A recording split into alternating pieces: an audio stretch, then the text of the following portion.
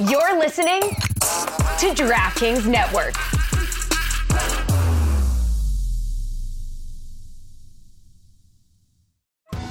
Survivor 46 is here, and so is On Fire, the only official Survivor podcast, and we have a twist this season.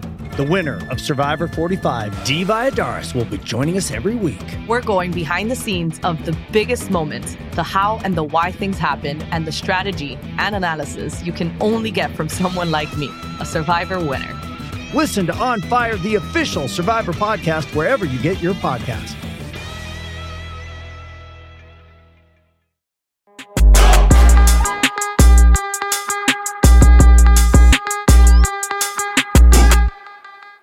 I mean, the level of guest on this show just continues. It even surprises me. Oh, my God. I mean, how low can we go? No, it continues to rise to such an impressive level. We're going at just the bowels of the internet. The dregs.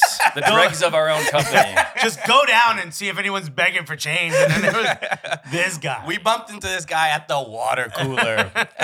We said, Is there a water cooler?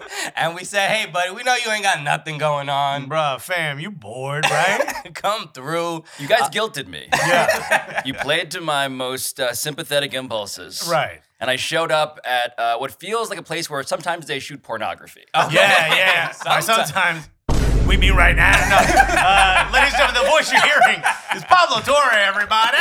What's good, Pablo? It is a pleasure in all of the ways to be here. Oh, Sincerely. Speaking of pleasure, back to that point. Okay. I mean, I would say, you said sometimes they film pornography here, but I would say sometimes they do a soccer podcast here, and the majority is pornography. Also explicit. In Right. I mean, our podcast is just us verbally filleting ourselves. Same. Nobody. Full disclosure, same. Nice, very nice. Pablo, I just want to make sure nobody turn on a black light in this room. Or Pablo Torre will find out. Okay, we don't need that hard-hitting investigative journalism. Okay, all we do is hard-hitting in here. No journalism. Anyway. Yeah, speaking of for people who Sometimes soft hitting. yeah, Sometimes. Okay. It's tasteful. It's tasteful. everything hard hitting. With consent, of course. Let's talk about, because this brings up a good topic, your podcast, Pablo Torre Finds Out, also here on the Metal Arc Network. You're always taking people down, bro. You're always deep diving into stuff. Does it ever weigh on you, bro? My conscience is just racked with guilt. What does Larsa Pippen think of me? It keeps me up at night. How long is Pablo Torre Finds Out has existed for just a couple months and has already developed so many enemies? How is it even You possible? got a lot of ops. Yes, Vivek Ramaswamy is an enemy. But, Marcus Jordan is an enemy. Larsa Pippen, aforementioned, is an enemy. Uh-huh. I think a lot of people who just aren't here for multi-syllable words also enemies. Yes. Wait, is Marcus the one who owns the store in Orlando, the sneaker Yes. store? So damn. Trophy room. So you're not getting the Trophy Room Jordan 1s or No, whatever's I'm coming not. up next. By the way, the fact that you are aware of that is funny to me because I left that part out of the episode. If I can make another enemy out of Marcus Jordan again. Are you going to talk about the backdooring? For the backdooring. Speaking bro. of pornographic Yeah. language. The backdooring. I fell into a... Lars is like, they're talking about me again! But it's just the backdooring of like, so... Do you know this story? I don't know this story. Okay, so you should they got a explain very it. exclusive sneaker. Okay. Trophy Room is a store, but obviously the kid of Michael Jordan's kid owns it. He has a plug, it turns Yeah. out. That's all right. So he gets to do a collab on a Jordan. Okay. It becomes one of the most highly sought after Jordans. And then, as this sometimes happened, let's say there was a Cooligan Jordan that was coming out, maybe one or two would find its way out the back door. Gotcha. You know what I mean? Or out of a truck, and then they'd be posted online. Stock It'd be like, triple X. Yeah. Right, we're going to keep this going the whole episode. But in this case, I don't remember the number, but it was like hundreds of sneakers Okay. were Allegedly. found out. So backdooring is when you know someone at the company that Gotcha. can give it to you. So you circumvent the auction or Got it. the lottery. Yeah, so he was a villain in the world of sneaker reselling Yeah. in ways that I did not appreciate.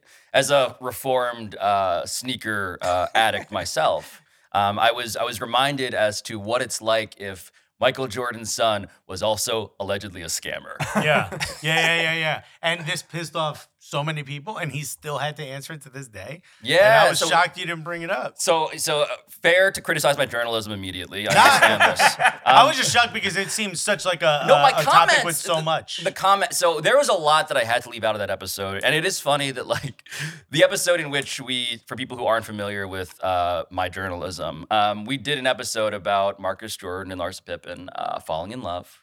Just two crazy kids in a mixed up world. Who happened to be... know from the names though, it's two players.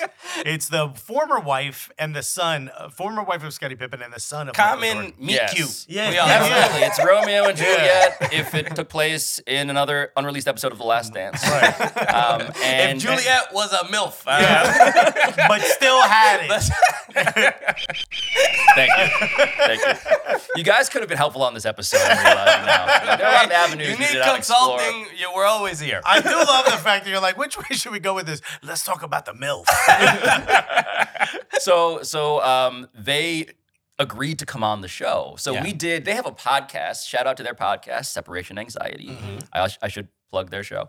We listened to all of it, and we did like a deep textual analysis of it, in which we mostly laughed at its absurdity. And then we invited them to come on the show, and they agreed. Yeah. And which seemed very cordial. You guys So I thought it was cordial. I was of the impression that we gave them space and a wide berth to sort of discuss potentially a wide berth. She wanted to have kids by him at some point.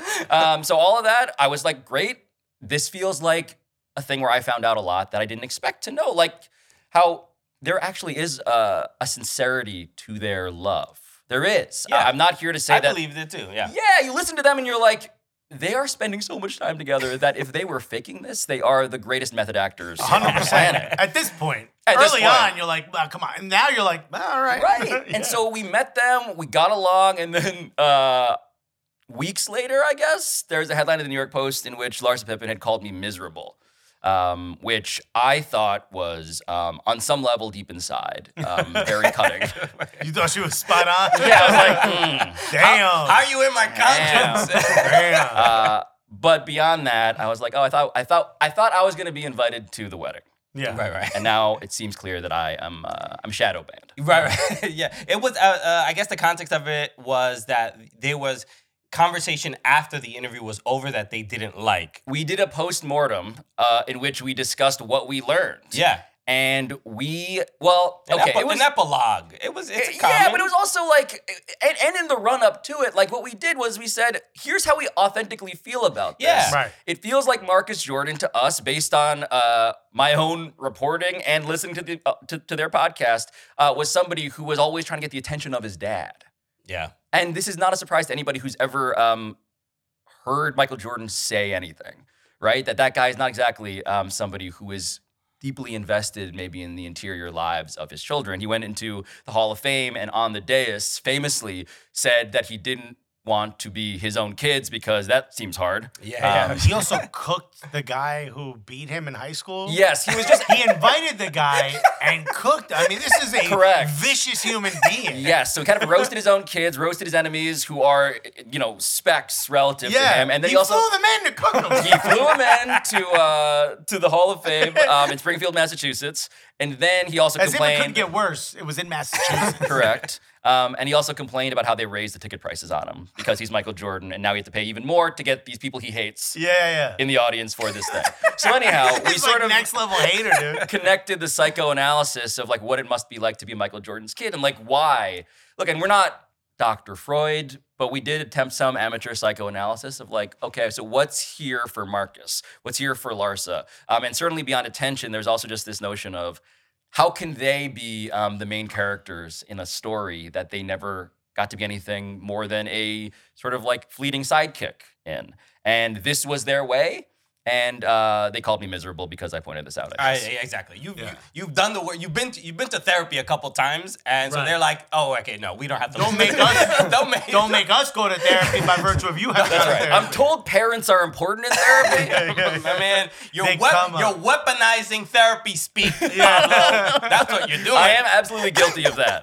That is totally fair. So stolen valor, therapist stolen valor. So look, a lot on the show. You know, like we said up top, we are. I can speak for myself. I don't even know. I don't know your age. I think we're fairly similar in age. We both have very smooth, yes, brown skin. We're both just very young Asian people. People think I'm Asian. People think I'm Filipino all the time. I was gonna say I have Asian in me, right? Right now. You can zoom in on me going, no. There's just a guy.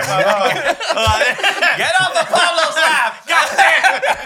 For those who are just listening to this, I'm using his microphone. What Christian Alexis are saying the problem is that you started the show with making a porn joke, and now that's the game. The of next the whole 45 episode. minute that will be weaved in. This is your own undoing. I lubricated all of this. Larsa was 100% right about it. I have some Asian heritage. What do you got? He doesn't. What do you got? It turns out my great-grandfather found this out when my grandmother was going through dementia. My great-grandfather, Chinese. Whoa. A lot of Chinese people in Cuba. Love to find a secret about my ancestry through dementia. I found out my grandfather had a dog, and we're like, oh, we didn't know that. And he goes, yeah, we had to go to the doctor and take care of it.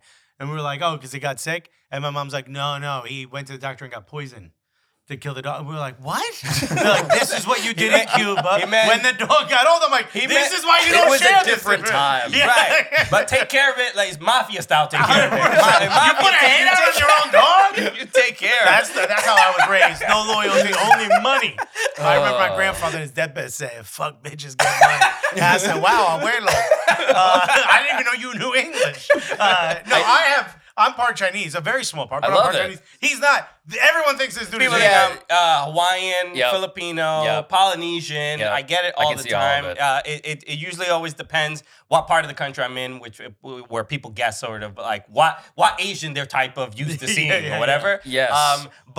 No, I've been such a huge fan of you, and it feels like weird because we're kind of similar in age. Yeah. That where I feel like I grew up watching you. That I know makes people feel old when you say that. No, man. He said it like it was accusatory. How dare you make me watch? But I grew up with Around the Horn and PTI and just watching you on ESPN for so long that you feel like just having you at this table with us is just like, crazy. Oh, it's one of my cousins. I wish I could mute you. Yes. I have long been. So I started doing TV on ESPN. I got hired at ESPN in 2012. Yeah. And it is 2020. Fucking hell. Yeah. 2024. So for a dozen years, I have been ethnically confused as well for other things on television. And what I've learned is people are like, why does this Chinese guy have a Mexican name? And vice versa on Twitter and in the street sometimes. Yeah. What I've learned is that I think this table, all three of us, are just going to be what like all of planet Earth looks like in like 500 years. Without doubt. 100%. We're gonna get all mixed up together, and it'll come out looking like this. For people who are. I know I confuse people. Like if I go to a Spanish bodega, they're like, if I go to a Yemeni bodega, there's a lot of Yemeni bodegas by me. They'll be like, Habibi? When I walk in, and if I go to the Dominican spot, they're like, "Es un habibi." You know what I mean? Like they're also not sure. They're always certain it's habibi. And I'm like, "Oh yeah, ¿qué tal?" They're like, "Hey, hermano, ven acá," and then try to give me shots from behind the counter. It's a lot of fun, bodegas. But yeah, we're all kind of like ambiguous. No one knows who we are. But a lot of people must just assume you're Latino. Of course, all the time. Yeah. And it doesn't help. I mean, my name is fucking Pablo Torre. Like, it's really hard for me to be, indignant about You should just carry, like, a pan de sal with you everywhere you go. So here's the trick. Yeah, exactly. It doesn't help, though, when pan de sal is Filipino bread and, it literally is Spanish. Yeah. So, Spanish nouns are all over Tagalog, which is the main dialect. The days of the week are the same as in Spanish. Yeah, fork is tenedor, all of this shit. Yeah. And it doesn't help also that I took Spanish in high school and college. And so I can speak shitty Spanish. Yeah. And so I can begin to hold a conversation that I then find myself feeling like, Wile E. Coyote during, where I'm just like, okay. Now we've reached the point where I'm about to fall into this canyon. Yeah. You're like, and I got nothing. I just feel like at some point you just got to, if someone says, are you Mexican? You just be like, sí. You know what I mean? And just own it for the rest of the conversation. We all have the same colonizer, so it bonds That's right. us. That's right. Or whatever. But this is the thing I think why it always resonated just watching you on TV. There's a little bit of like, I don't see many people in this space that look like that and are also not only just doing a great job at their job, but the nature of like Around the Horn, which is like inherently competitive. Yeah. Taking sports journalism and saying, all right, battle it out, folks. And look, we're not nerds only. We also can compete. We can also ruin democracy by inspiring competitive talk show arguments. I have a couple questions, just the nature of like around the horn, because I love the point aspect, and who knows what points matter and what the value of anything. But there must be some joy in winning, right? Yeah. And I don't know. Look, I'm not accusing anything. I don't think it's predetermined. I think it's all random. Oh, you calling them WWE? What are you I'm doing? just saying. WWE How dare you. ESPN. I'm just saying. Is that the final segment when the winner gets there, gets the podium, and gets to speak? FaceTime. It feels. I'm like, how do they nail it so perfectly all the time? So that's why in my mind I'm like, did they rehearse that? Is there a teleprompter? Or are there like three people with ending monologues that they don't get to use? Right. So you don't have to give the game away if that's the case. No. It's something that we all take pride in, I think, because the thing we hate the most as people who do that show is when we gotta retape something because somebody fucked up. Okay. Because it is taped, but it's live to tape. Yeah. And so the premise of like what we're really, as much as it is.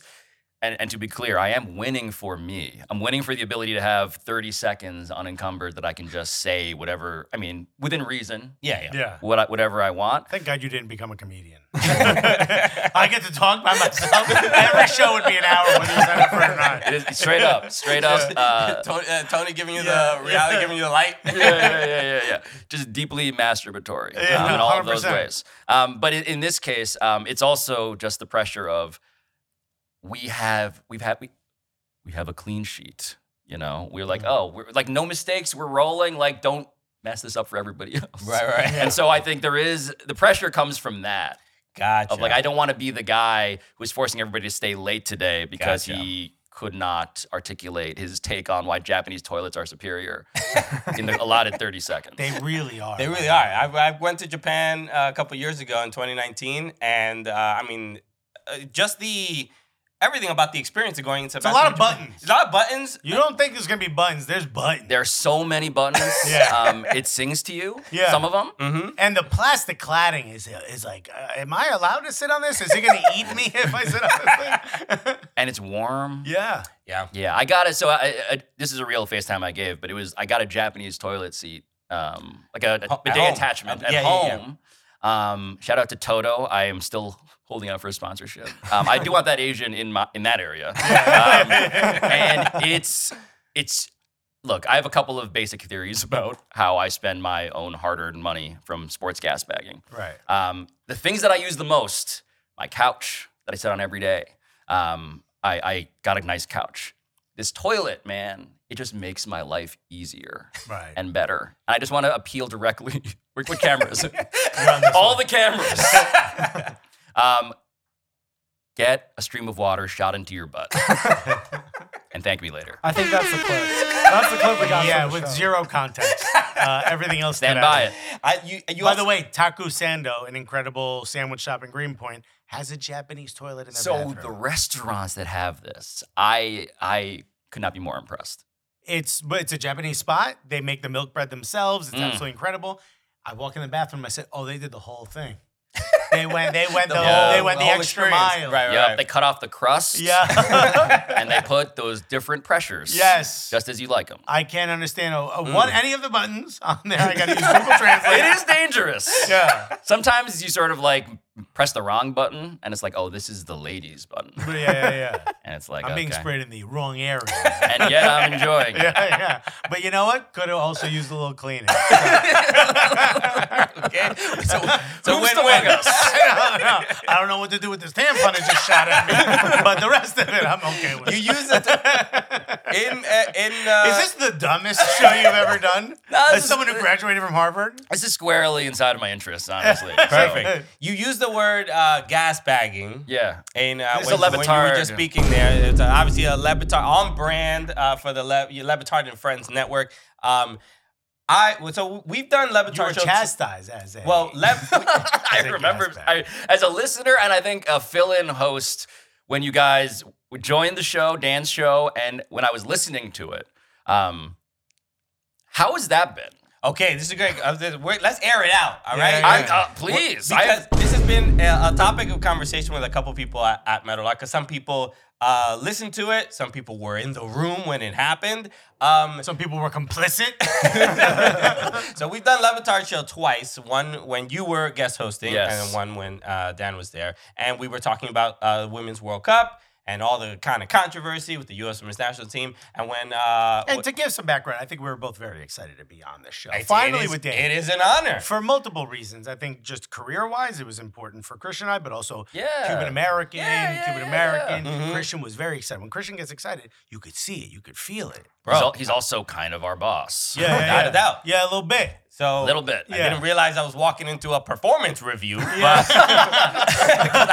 thought I was just there to talk about soccer and stuff. But the term gas bag came up. I go on this long-winded speech or diatribe. You were yipping on that episode, to be honest. But You were yipping. because Dan threw out the question about essentially like the U.S. Women's National Team kind of riling up people and getting people upset To by. give some context, he asked the question, you started talking, Dan walked off set and then came back and you were still answering.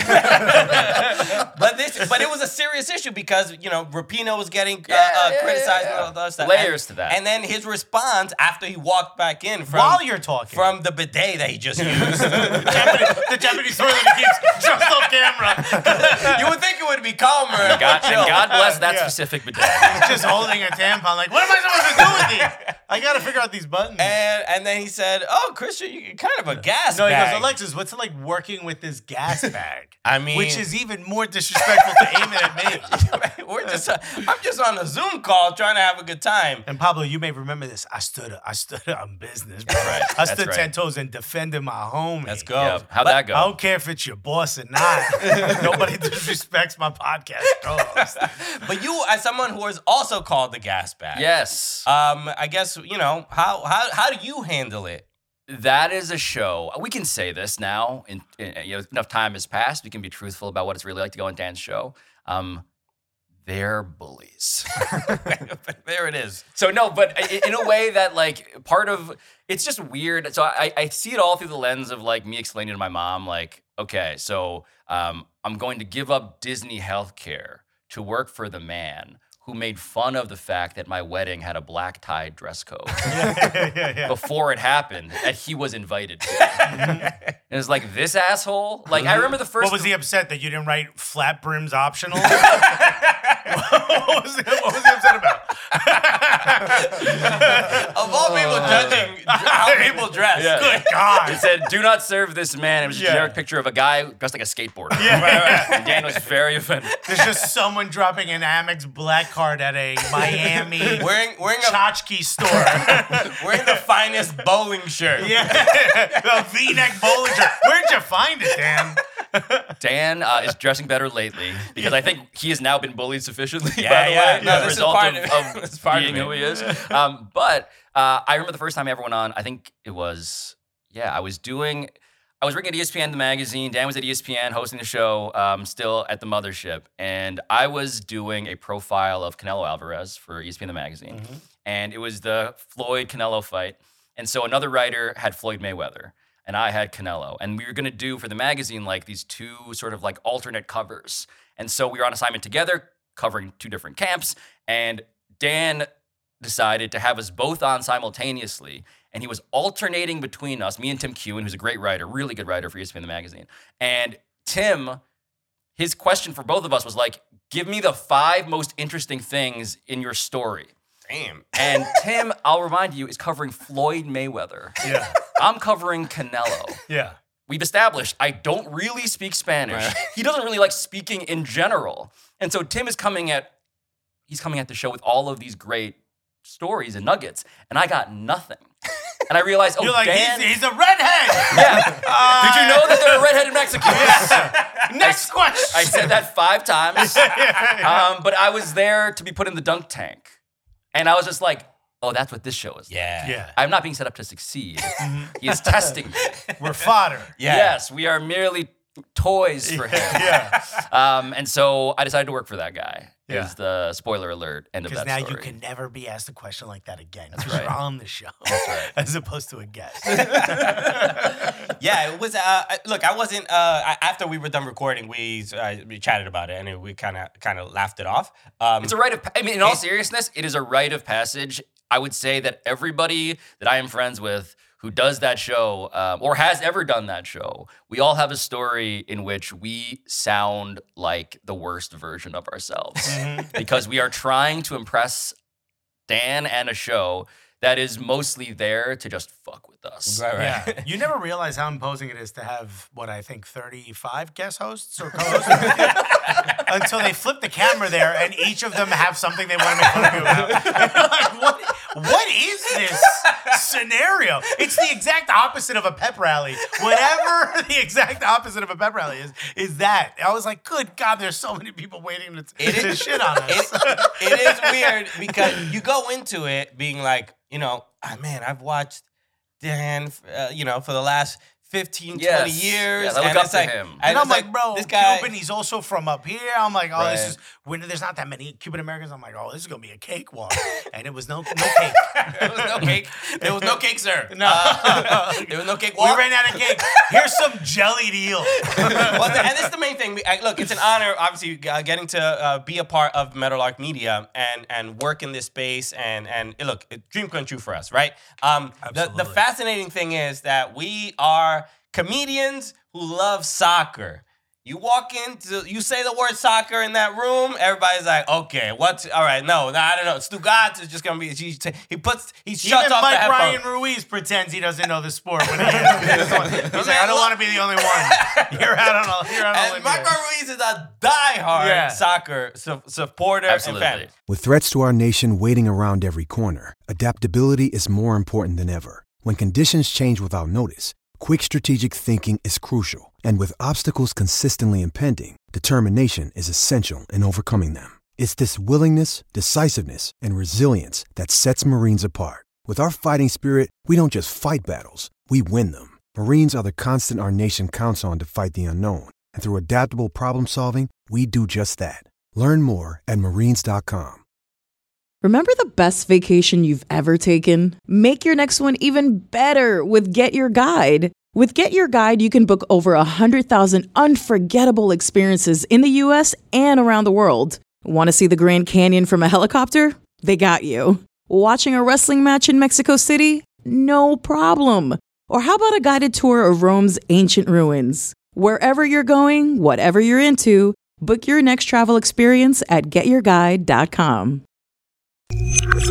So, I do want to talk about soccer a little bit and your connection to the sport. Yeah. Obviously, working at ESPN, I imagine you've been coerced into having to cover this sport from time to time. Absolutely. And it must be difficult and I can challenging. see the pain in your eyes when we bring up the word soccer. It was a really hard time in my life. In general, what's real? your No. connection to the sport? So it starts when I played soccer on the weekends at like a little Manhattan Kickers. Yeah. So I was there. I was there playing terribly. I remember having braces and getting a ball kicked into my mouth and having my lips and my mouth fuse with my braces. And I was like, this sport is not for me. When you said braces, I'm like, oh, he scored 2 goals in a game. No. Yeah. Yeah. No. I had braces that psychologically damaged me. So there is that as my most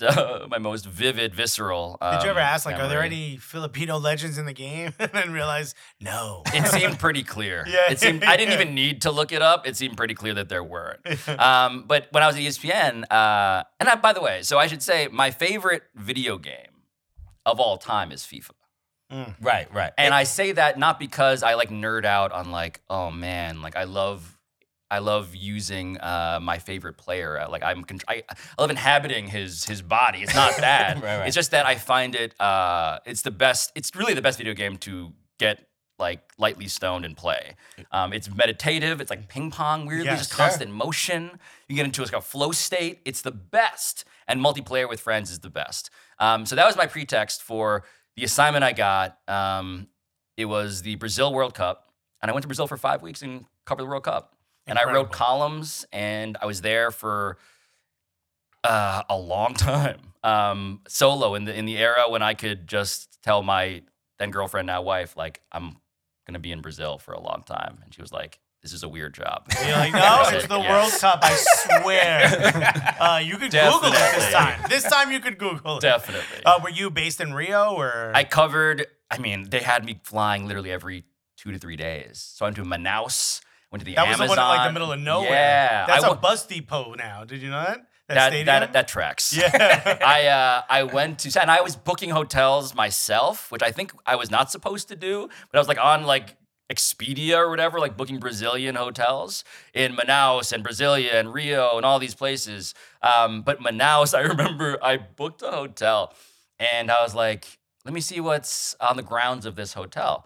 And I walk behind the hotel and there's just a cage with a jaguar in it. And like no one else is around. And I'm like, I should probably just not be the only person here next to this. You sure you weren't at the Qatar World Cup? You sure you weren't in a Saudi prince's estate? It was an amazing time though. It really was. It was one of the, I mean, I had never been on assignment like that. And my main mandate was not to like provide soccer analysis. It was to like write columns about the scene and the characters. And so in that way, like and it was for like clearly like it was my columns were meant to be for like the American audience. And so I wrote like 20 something columns and just churned out shit. And it was I embedded with like a bunch of like England fans as they were so these are all people, these characters that you guys know intuitively. It's like, oh, they're like this. Yeah. Like, I did not realize, like, oh, you guys, like, this whole singing thing is real. Oh, yeah. This whole dressing up as a knight and just, like, celebrating the sadomasochism of what it's like to be the place where football is never coming home. I'm just like, yes, now I get this. This is a great story. So just finding stuff like that. I mean, it was a total delight, and I retained zero soccer knowledge on the back end. I was going to say, it seemed like you really kind of got a chance to understand the sport.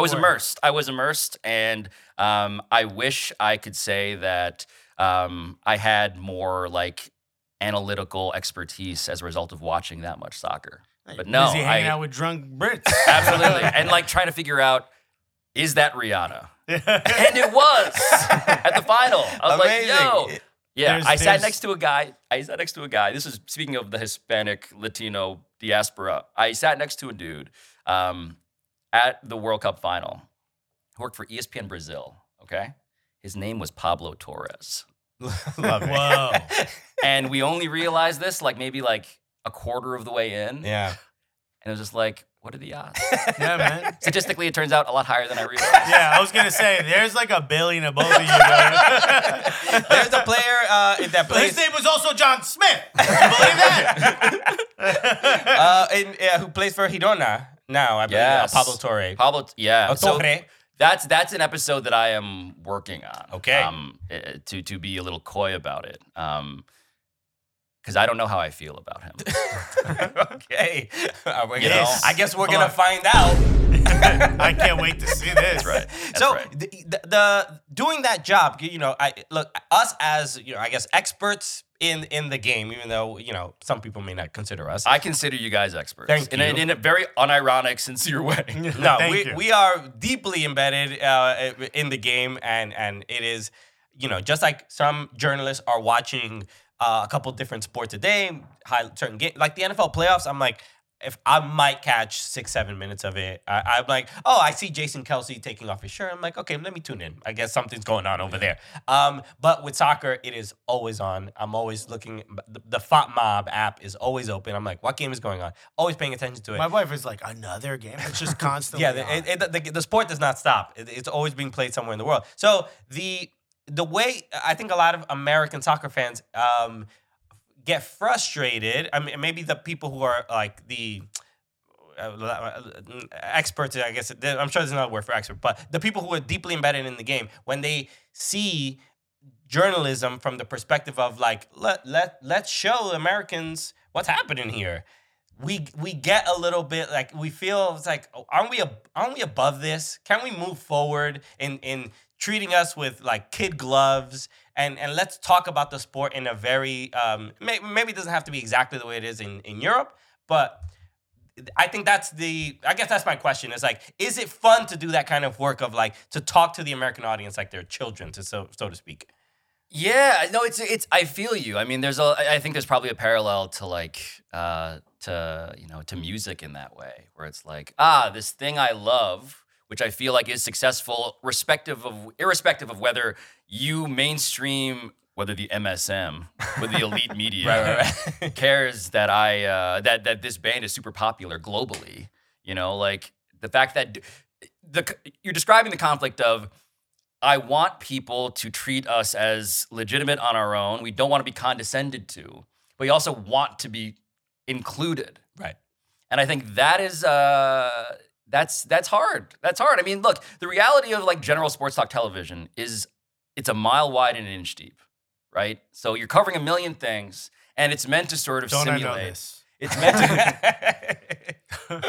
It's a weird fetish, man. It's specific, and there's dozens of them. But yeah, there's a certain like unavoidable shallowness to it. And then what you just hope in general is that you don't embarrass yourself. And it turns out that is harder than it seems sometimes. Don't I know that from this weekend?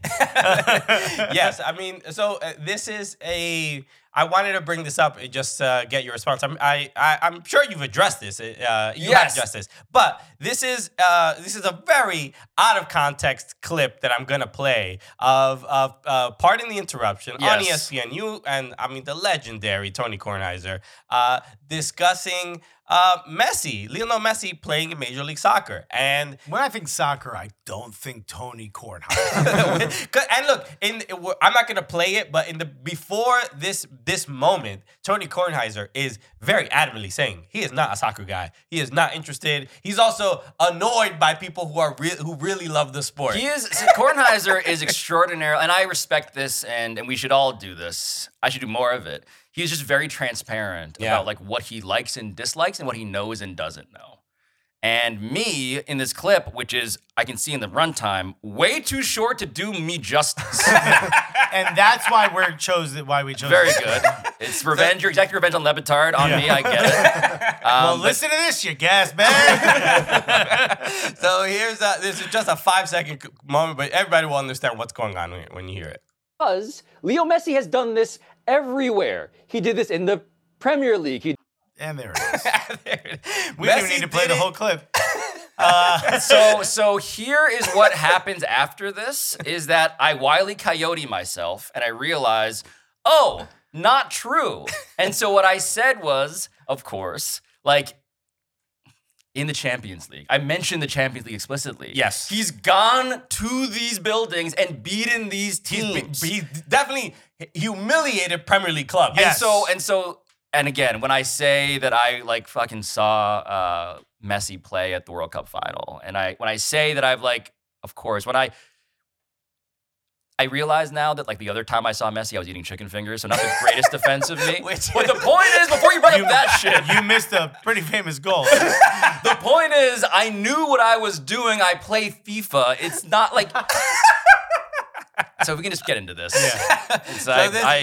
This is when Messi finally arrives. So I went to go see Leo Messi. So I was in Miami, Mike Ryan. Of course, like Inter Miami booster allows me to sit with him field level. And just for people who don't understand what it's like, I've never been to this building. It feels like a temporary, almost like temporary World Cup in Brazil kind of building where it's like, this is, someone was apologetic on the way and they were like, this is not what it's going to be like forever. When are we taking the scaffolding down? No, that is the building. Yeah. So I walk in and I am surprised, given this description on the front end, that they have an excellent spread, food-wise. Oh, okay. I'm starving. I had just gotten off work. And so I guess what you'll play here is what happens after I decide to which I'm sure all of our fans enjoy and that. listeners and viewers know, but I mean, what an absolute movie. This is the Messi. game against Cruz Azul, right? Just to confirm. Yes. Do you remember this game? Okay. This was, I believe, it was the home opener? Or his home debut. His home debut. Yeah, so the game against Cruz Azul. And you think to yourself, imagine Messi scores a goal in his home debut. And he just so happens to do it. We're going to show this. And then we'll see what you were doing in that. So this the culmination of we this all remember movie the free moment. kick. It was unbelievable. It was a great moment, and it was an incredible start to Messi's cried. MLS career. Beckham cried. The whole Beckham family was in tears. Everybody couldn't believe what they saw, and this is the moment after the goal was scored. So you can see the smoke and stuff. Yeah, everyone's celebrating. Pablo's. You can see, there are like clips in which you see me burst out from that like eating area because it's like a sweet thing. And so a sweet, both terms valid here. I throw the door open because I was watching this happen, literally holding a plate of chicken fingers, watching this through the glass. Now, you'll forgive me because while I'm not a soccer expert, my math, and again, I'm not great at statistics as the Pablo Torre example shows, maybe, but I was like, the safest time to get some chicken fingers is at the very beginning of the game. Mm-hmm. Like, what are the odds? What are the odds that the very first thing he does in his home debut is this tremendous goal that turns out to be, I guess, historic in this sense? I do want to correct you, though. There are no stoppages in soccer, so I would say there's one halftime, obviously. I would say the safest time is before the game starts. See, that. Not when Messi is lining up to take one of the most single iconic goals. Listen, what you don't know is how good those chicken fingers are. Okay. And the good news for me was that there were more goals that day. Yes. And I saw those. And I also had more chicken fingers. I was going to say, there were also more chicken fingers. There we go. So it is a, it's a great moment captured, and Chris Cody captured it. It was ironic to be captured by Chris Cody as I was being the most like Chris Cody I had ever been. Yeah, that's true. It's like truly like that meme of a dad like carrying a bunch of like plates and stuff and like a vacuum cleaner. That was me with chicken fingers. Also, just as like when I saw this clip, I was like, no, I get it. Chicken fingers over a goal. You can see goals any day of the week. I mean, they must have been good because I'm trying to think of when it comes to stadium food. We've been to a lot of stadiums, and some of the soccer stadiums have some pretty good spreads. Hospitality spreads are pretty great. I mean, the first one that comes to mind, and I've never been there for an NFL game, but Mercedes-Benz Stadium, Atlanta United matches. The best I think I've been around. I think you got a Chick-fil-A in there too. They do. But not open during NFL games because they're on Sundays. Right. Yeah. Because of the bigotry. Yeah. Okay. If they could just get past that little part. Are you at least willing to meet us halfway? So the We'll concuss them. Does that make it okay? What was it? Minnesota United had a pretty good spread. We've seen LAFC's suites are pretty great. Are pretty good. Okay. Yeah. All right. I want a couple other things. Let's talk about like the world of sports television. Sure. You still do work with ESPN. Yes, I do Around the Horn and PTI still on a freelance basis. I show up every week and put myself at risk of being memed by asshole soccer fans. Yeah. Okay, all right. You're talking to two of them right here, baby. We run those accounts. Anything for the clicks. Follow us at Pablo Torre Sucks. Oh, God. People still get in my mentions about that, by the way. Really? About the Premier League thing? Yeah, and I'm like, look, I get it, of course. What's saddest to me is that my only move is to be the sad person who's responding like, there's more context. Yeah, like, there's more to it. Yeah, I mentioned the Champions League. If, I think for us, soccer brings a level of joy and community that that's why I love basketball. I'm a big Knicks fan, but it never provided the community that I think, I'm an NYCFC. We're both NYCFC fans. That provided that. It's just something that's very, very different. Is there any, if we can't make you a diehard soccer fan, what is the thing that brings out that diehard soccer fandom in you? In what sport? Yeah. When Asian people do stuff. Let's go. Just any Asian doing anything. Manny Pacquiao was that for me. Yeah, like, talk about, really? I mentioned before, like, speaking of problematic people in terms of just like their beliefs about homophobia, who I'm just like, never mind that. This chicken sandwich is awesome. Yeah, you're just Manny Pacquiao. Bro, this dude taking a lot of punches to the head. Can we just? It's unfortunate that he was literally elected senator, Yeah. and so it became even more. I was like, come on. Didn't man. he also release like a ballads album? Oh yeah, so I covered him. So the first story I ever did for Sports Illustrated was a Manny Pacquiao profile. It was the first real magazine feature I ever wrote because I was like, yo, I think this guy is good, and I know that because I feel my body like electrify. Yeah. I cry when they sing the national anthem before his fights, and he goes and beats up a Mexican dude. Yeah. The Mexicutioner, by the way. It's not a random like. Right. Literally. Yeah. He was. It wasn't racist. It wasn't racist. He was concussing those Mexicans consensually. You're like, I cried. I felt it. I felt so passionate when he beat up Mexican dudes. He meant because he had to fight so many Mexican guys. In the ring, not at the border. Yeah. Just clarify. Why? Although, if you've heard some of his thoughts, I don't think you'd be opposed to going to the border and doing it again. Oh my God. But and likewise, by the way, when he got knocked out by Marquez and he became a meme, I was like, this doesn't feel good. Right. But so that was, though, as I mentioned before, like what I didn't feel in soccer playing FIFA, I did feel like, oh, this is my avatar. Yeah. Like I felt like he represented me, he was emotional, and he did in all the genetic and ancestral ways.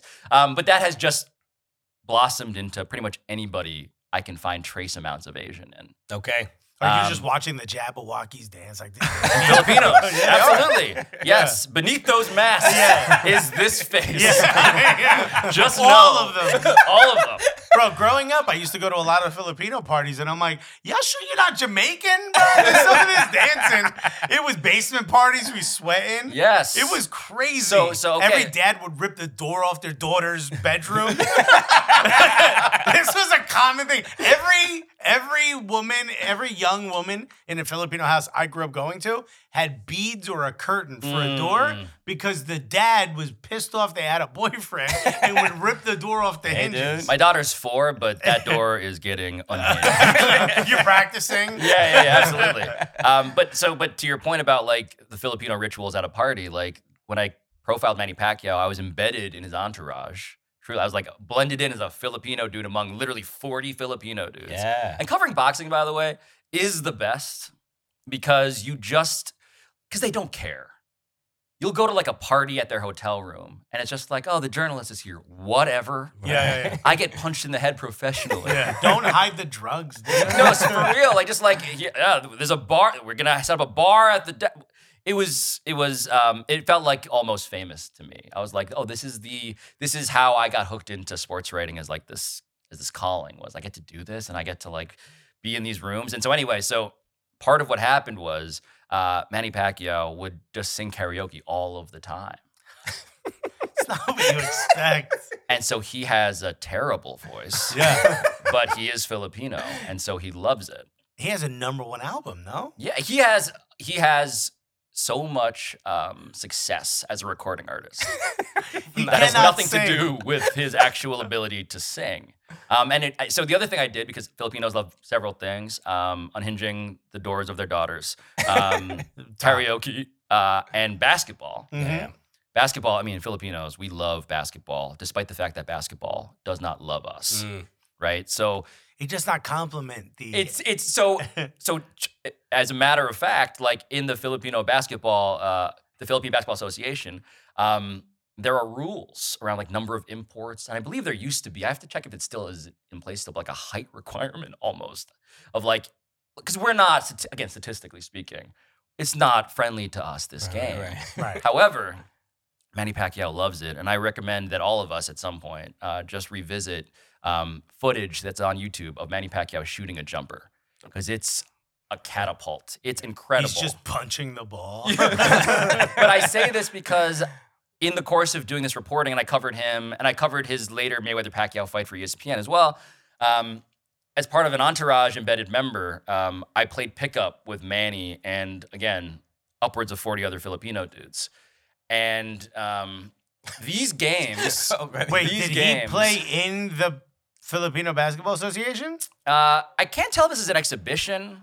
Let me just mute it so we can just look at the highlights. As a side note, like one of the teams is Blackwater, and I'm like, I don't know if that's the military contractor or not. Jeremy Scale? Or That'd be a very weird sponsor to have. But that's Manny Pacquiao shooting a three. Just like... It looks like if your 4-year-old daughter threw something. Yes, the 4-year-old daughter whose doors now beads. Yeah. If she was asked to shoot a three, it would look like Manny Pacquiao shooting a three. It went in. But this is like basically Obama playing basketball. So it's worse than that. Okay. No, Obama, his shot kind of went. No, but I'm saying as far as how people defend against him. Yeah, so that was my point, actually. It was that when I played pickup with him, it was actually like playing hockey with Vladimir Putin. It was like, he's going to score 1 million goals, and all of us are going to nod like it's actually... Or being in an uncle killing contest with Kim Jong-un. You're just going to let him win, you know? Okay. I mean, my man, he got moves. He has, but he's, by the way, one of the greatest athletes of all time, the greatest calves, I would argue, in sports history. Oh, I mean, Manny Pacquiao. That's high praise coming from someone like you. Absolutely. But this dude is also a dictator at times, ideologically, and in terms of how he is defended. Right. Yeah, I mean, he lost the ball there, and that guy's never been seen again. He's not seeing his family. Okay, shout out to I don't know why I started talking about. Oh, it's who I root for. Right. It was Pacquiao was, I think, the most. I haven't had to sound like a eugenicist, I haven't had a full-blooded Filipino really capture my heart in that way since, and I'm hopeful. Okay, did you, by any chance, did you watch or get a chance to see the Filipino women's national team during the Women's World Cup? Yes. Because they had an incredible story. A historic run. A historic run in terms of accomplishment, and also an amazing story in terms of how that team was assembled. Right. A lot of American college students. Yeah, and again, and this is the trick of like, I mentioned the diaspora and all that stuff, but like, what do you do when you're the Philippines and you're starving? Like, the Philippines love sports, obviously. So what do you do when you're starving for athletic success, but also in order to get that success, you need to be creative in terms of who's on your roster. So like the Philippine basketball national team, like Andre Blatch was on the team, former Washington Wizards center, who is a very sad person to elevate your national program. He's not Filipino at all, but they passed legislation to make him a naturalized citizen. Right. So anyway, in the world of soccer, I was like, oh, I know how this works. Mm-hmm. But there's a great story, I think, on Yahoo Sports about how it was assembled. I was jealous of this story. I didn't know about it. It's a couple dudes just like literally posting on message boards, like combing the bios of like, to your point, college soccer teams in America, and truly being like, I see a trace amount of Filipino in that person. And then reaching out and finding out that, oh, some of them, they are containing those trace amounts, and they would love to play in the Olympics. And that's how that team came together, and it was fucking wild. For the World Cup, it was wild. It's kind of awesome. Look, similar to the Premier League gaff, you know what I mean? This guy. But I recommend. I don't know if you have heard Between Two Worlds. It's the podcast from Meg Reyes. Yes. And so if people, she also covered this. It's an amazing great story. Podcast series about it. So I like hearing that. I mean, I think everybody gets into the sport in their own way, and a lot of times, it's why we have World Cups to begin with. It is the display of the sport. It's how you get new fans. Most, especially American fans, are always like, "Oh, I got into soccer because of the 2008 World Cup, or 2012, and there was a player they liked, and then they ended up getting hooked." Kyle Beckerman radicalized me. Right. People often say that. Those dreads. dreads, I wrote a story about Kyle Beckerman's dreads, if you couldn't tell. I was like, that guy, man. So, Jesus. Well, they really put you on some wild assignments. Go to Manus. Talk about a white guy with dreads. Well, we're really gonna get a lot of soccer fans this way. Pablo, we have to wrap up. But I mean, we have so much to discuss. I hopefully we might have one time for a game of FIFA. I don't know. Oh man, you beat me as Street Fighter at the holiday party. Yeah, and which is why I wore this shirt. I noticed. Sonic boomed my ass. Unfortunately, I got this shirt of Guile. But I would like to exact my revenge at some point. Okay, when I don't have to go to work. Yeah, so for our oppressive. We'll invite you boss. back, and we'll get some a game of FIFA in, so you can try to get your revenge. So I can play as Leo Messi and not make that mistake ever again. Dude, Pablo, everybody, just go check out Pablo Torre Finds Out. Imagine your team scores a goal while you're getting chicken fingers. Wouldn't that be hilarious? I'm gonna bring chicken fingers and play against you. I'm gonna hold them behind you the whole time. Come on, dude.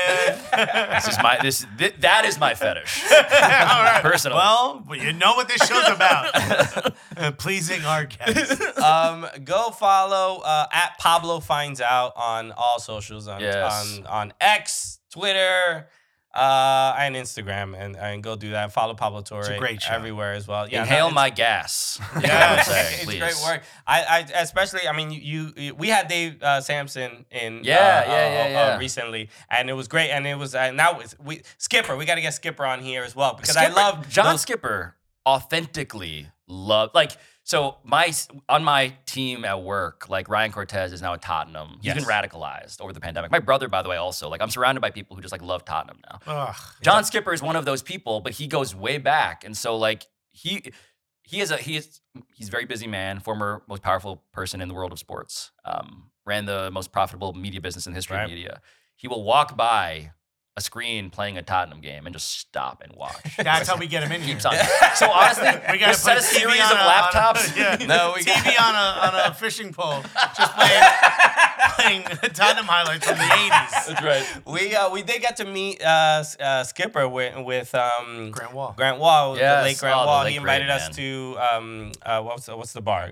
Smithfield, and we would watch games, and that's where we met Skipper. But watching the episodes with Skipper and Sampson are literally one of the most informative shows about sports. I can't get enough Sporting of it. Class. It's absolutely remarkable. I love doing that with them. They are both deeply, actually intimately knowledgeable about things. Like it's to me, as I said on the show once before, it's like rich guy OnlyFans. Right? I'm like, tell me what it's like when you're buying $1 billion contract. Yeah. It's a little yin and yang between them. And then you have to be the sort of one knows how to say it in public and the other one could care less. And I love them both for it. But it's a great dynamic. Sporting Class. But no, thank you guys. This has been legitimately super fun for me. I'm glad to exercise some demons. That may or may not still be in my mentions. Okay, nice. Well, it's about to go up. Maybe there'll be some kind ones too. Everybody, be nice to the Pablo. Love a kind demon. The soccer community. Pablo Torre, thank you so much for joining us. We appreciate it. Everybody, follow us at Soccer Cooligans on all social channels. Be kind to us as well. Hit the subscribe button. button. Great. They deserve it. Hit the subscribe button. Share the podcast. Tell your friends. We all love Pablo, so let people know. Hey, Pablo was on the Cooligans in what might be a pornography studio. So definitely. We'll see what happens. Also, Marcus, if you see us in your store in Orlando, don't hold it against us. Okay, join the Patreon for the exclusive Pablo content that you really want to see. All right, we'll be back soon, everybody. Love Cheers. you guys. Every fan knows the right player in the right position can be a game changer. Put LifeLock between your identity and identity thieves to monitor and alert you to threats you could miss. Plus, with a U.S.-based restoration specialist on your team, you won't have to face drained accounts, fraudulent loans, or other losses from identity theft alone. All backed by the LifeLock $1 Million Protection Package. Change the game on identity theft. Save up to 25% your first year at LifeLock.com/aware.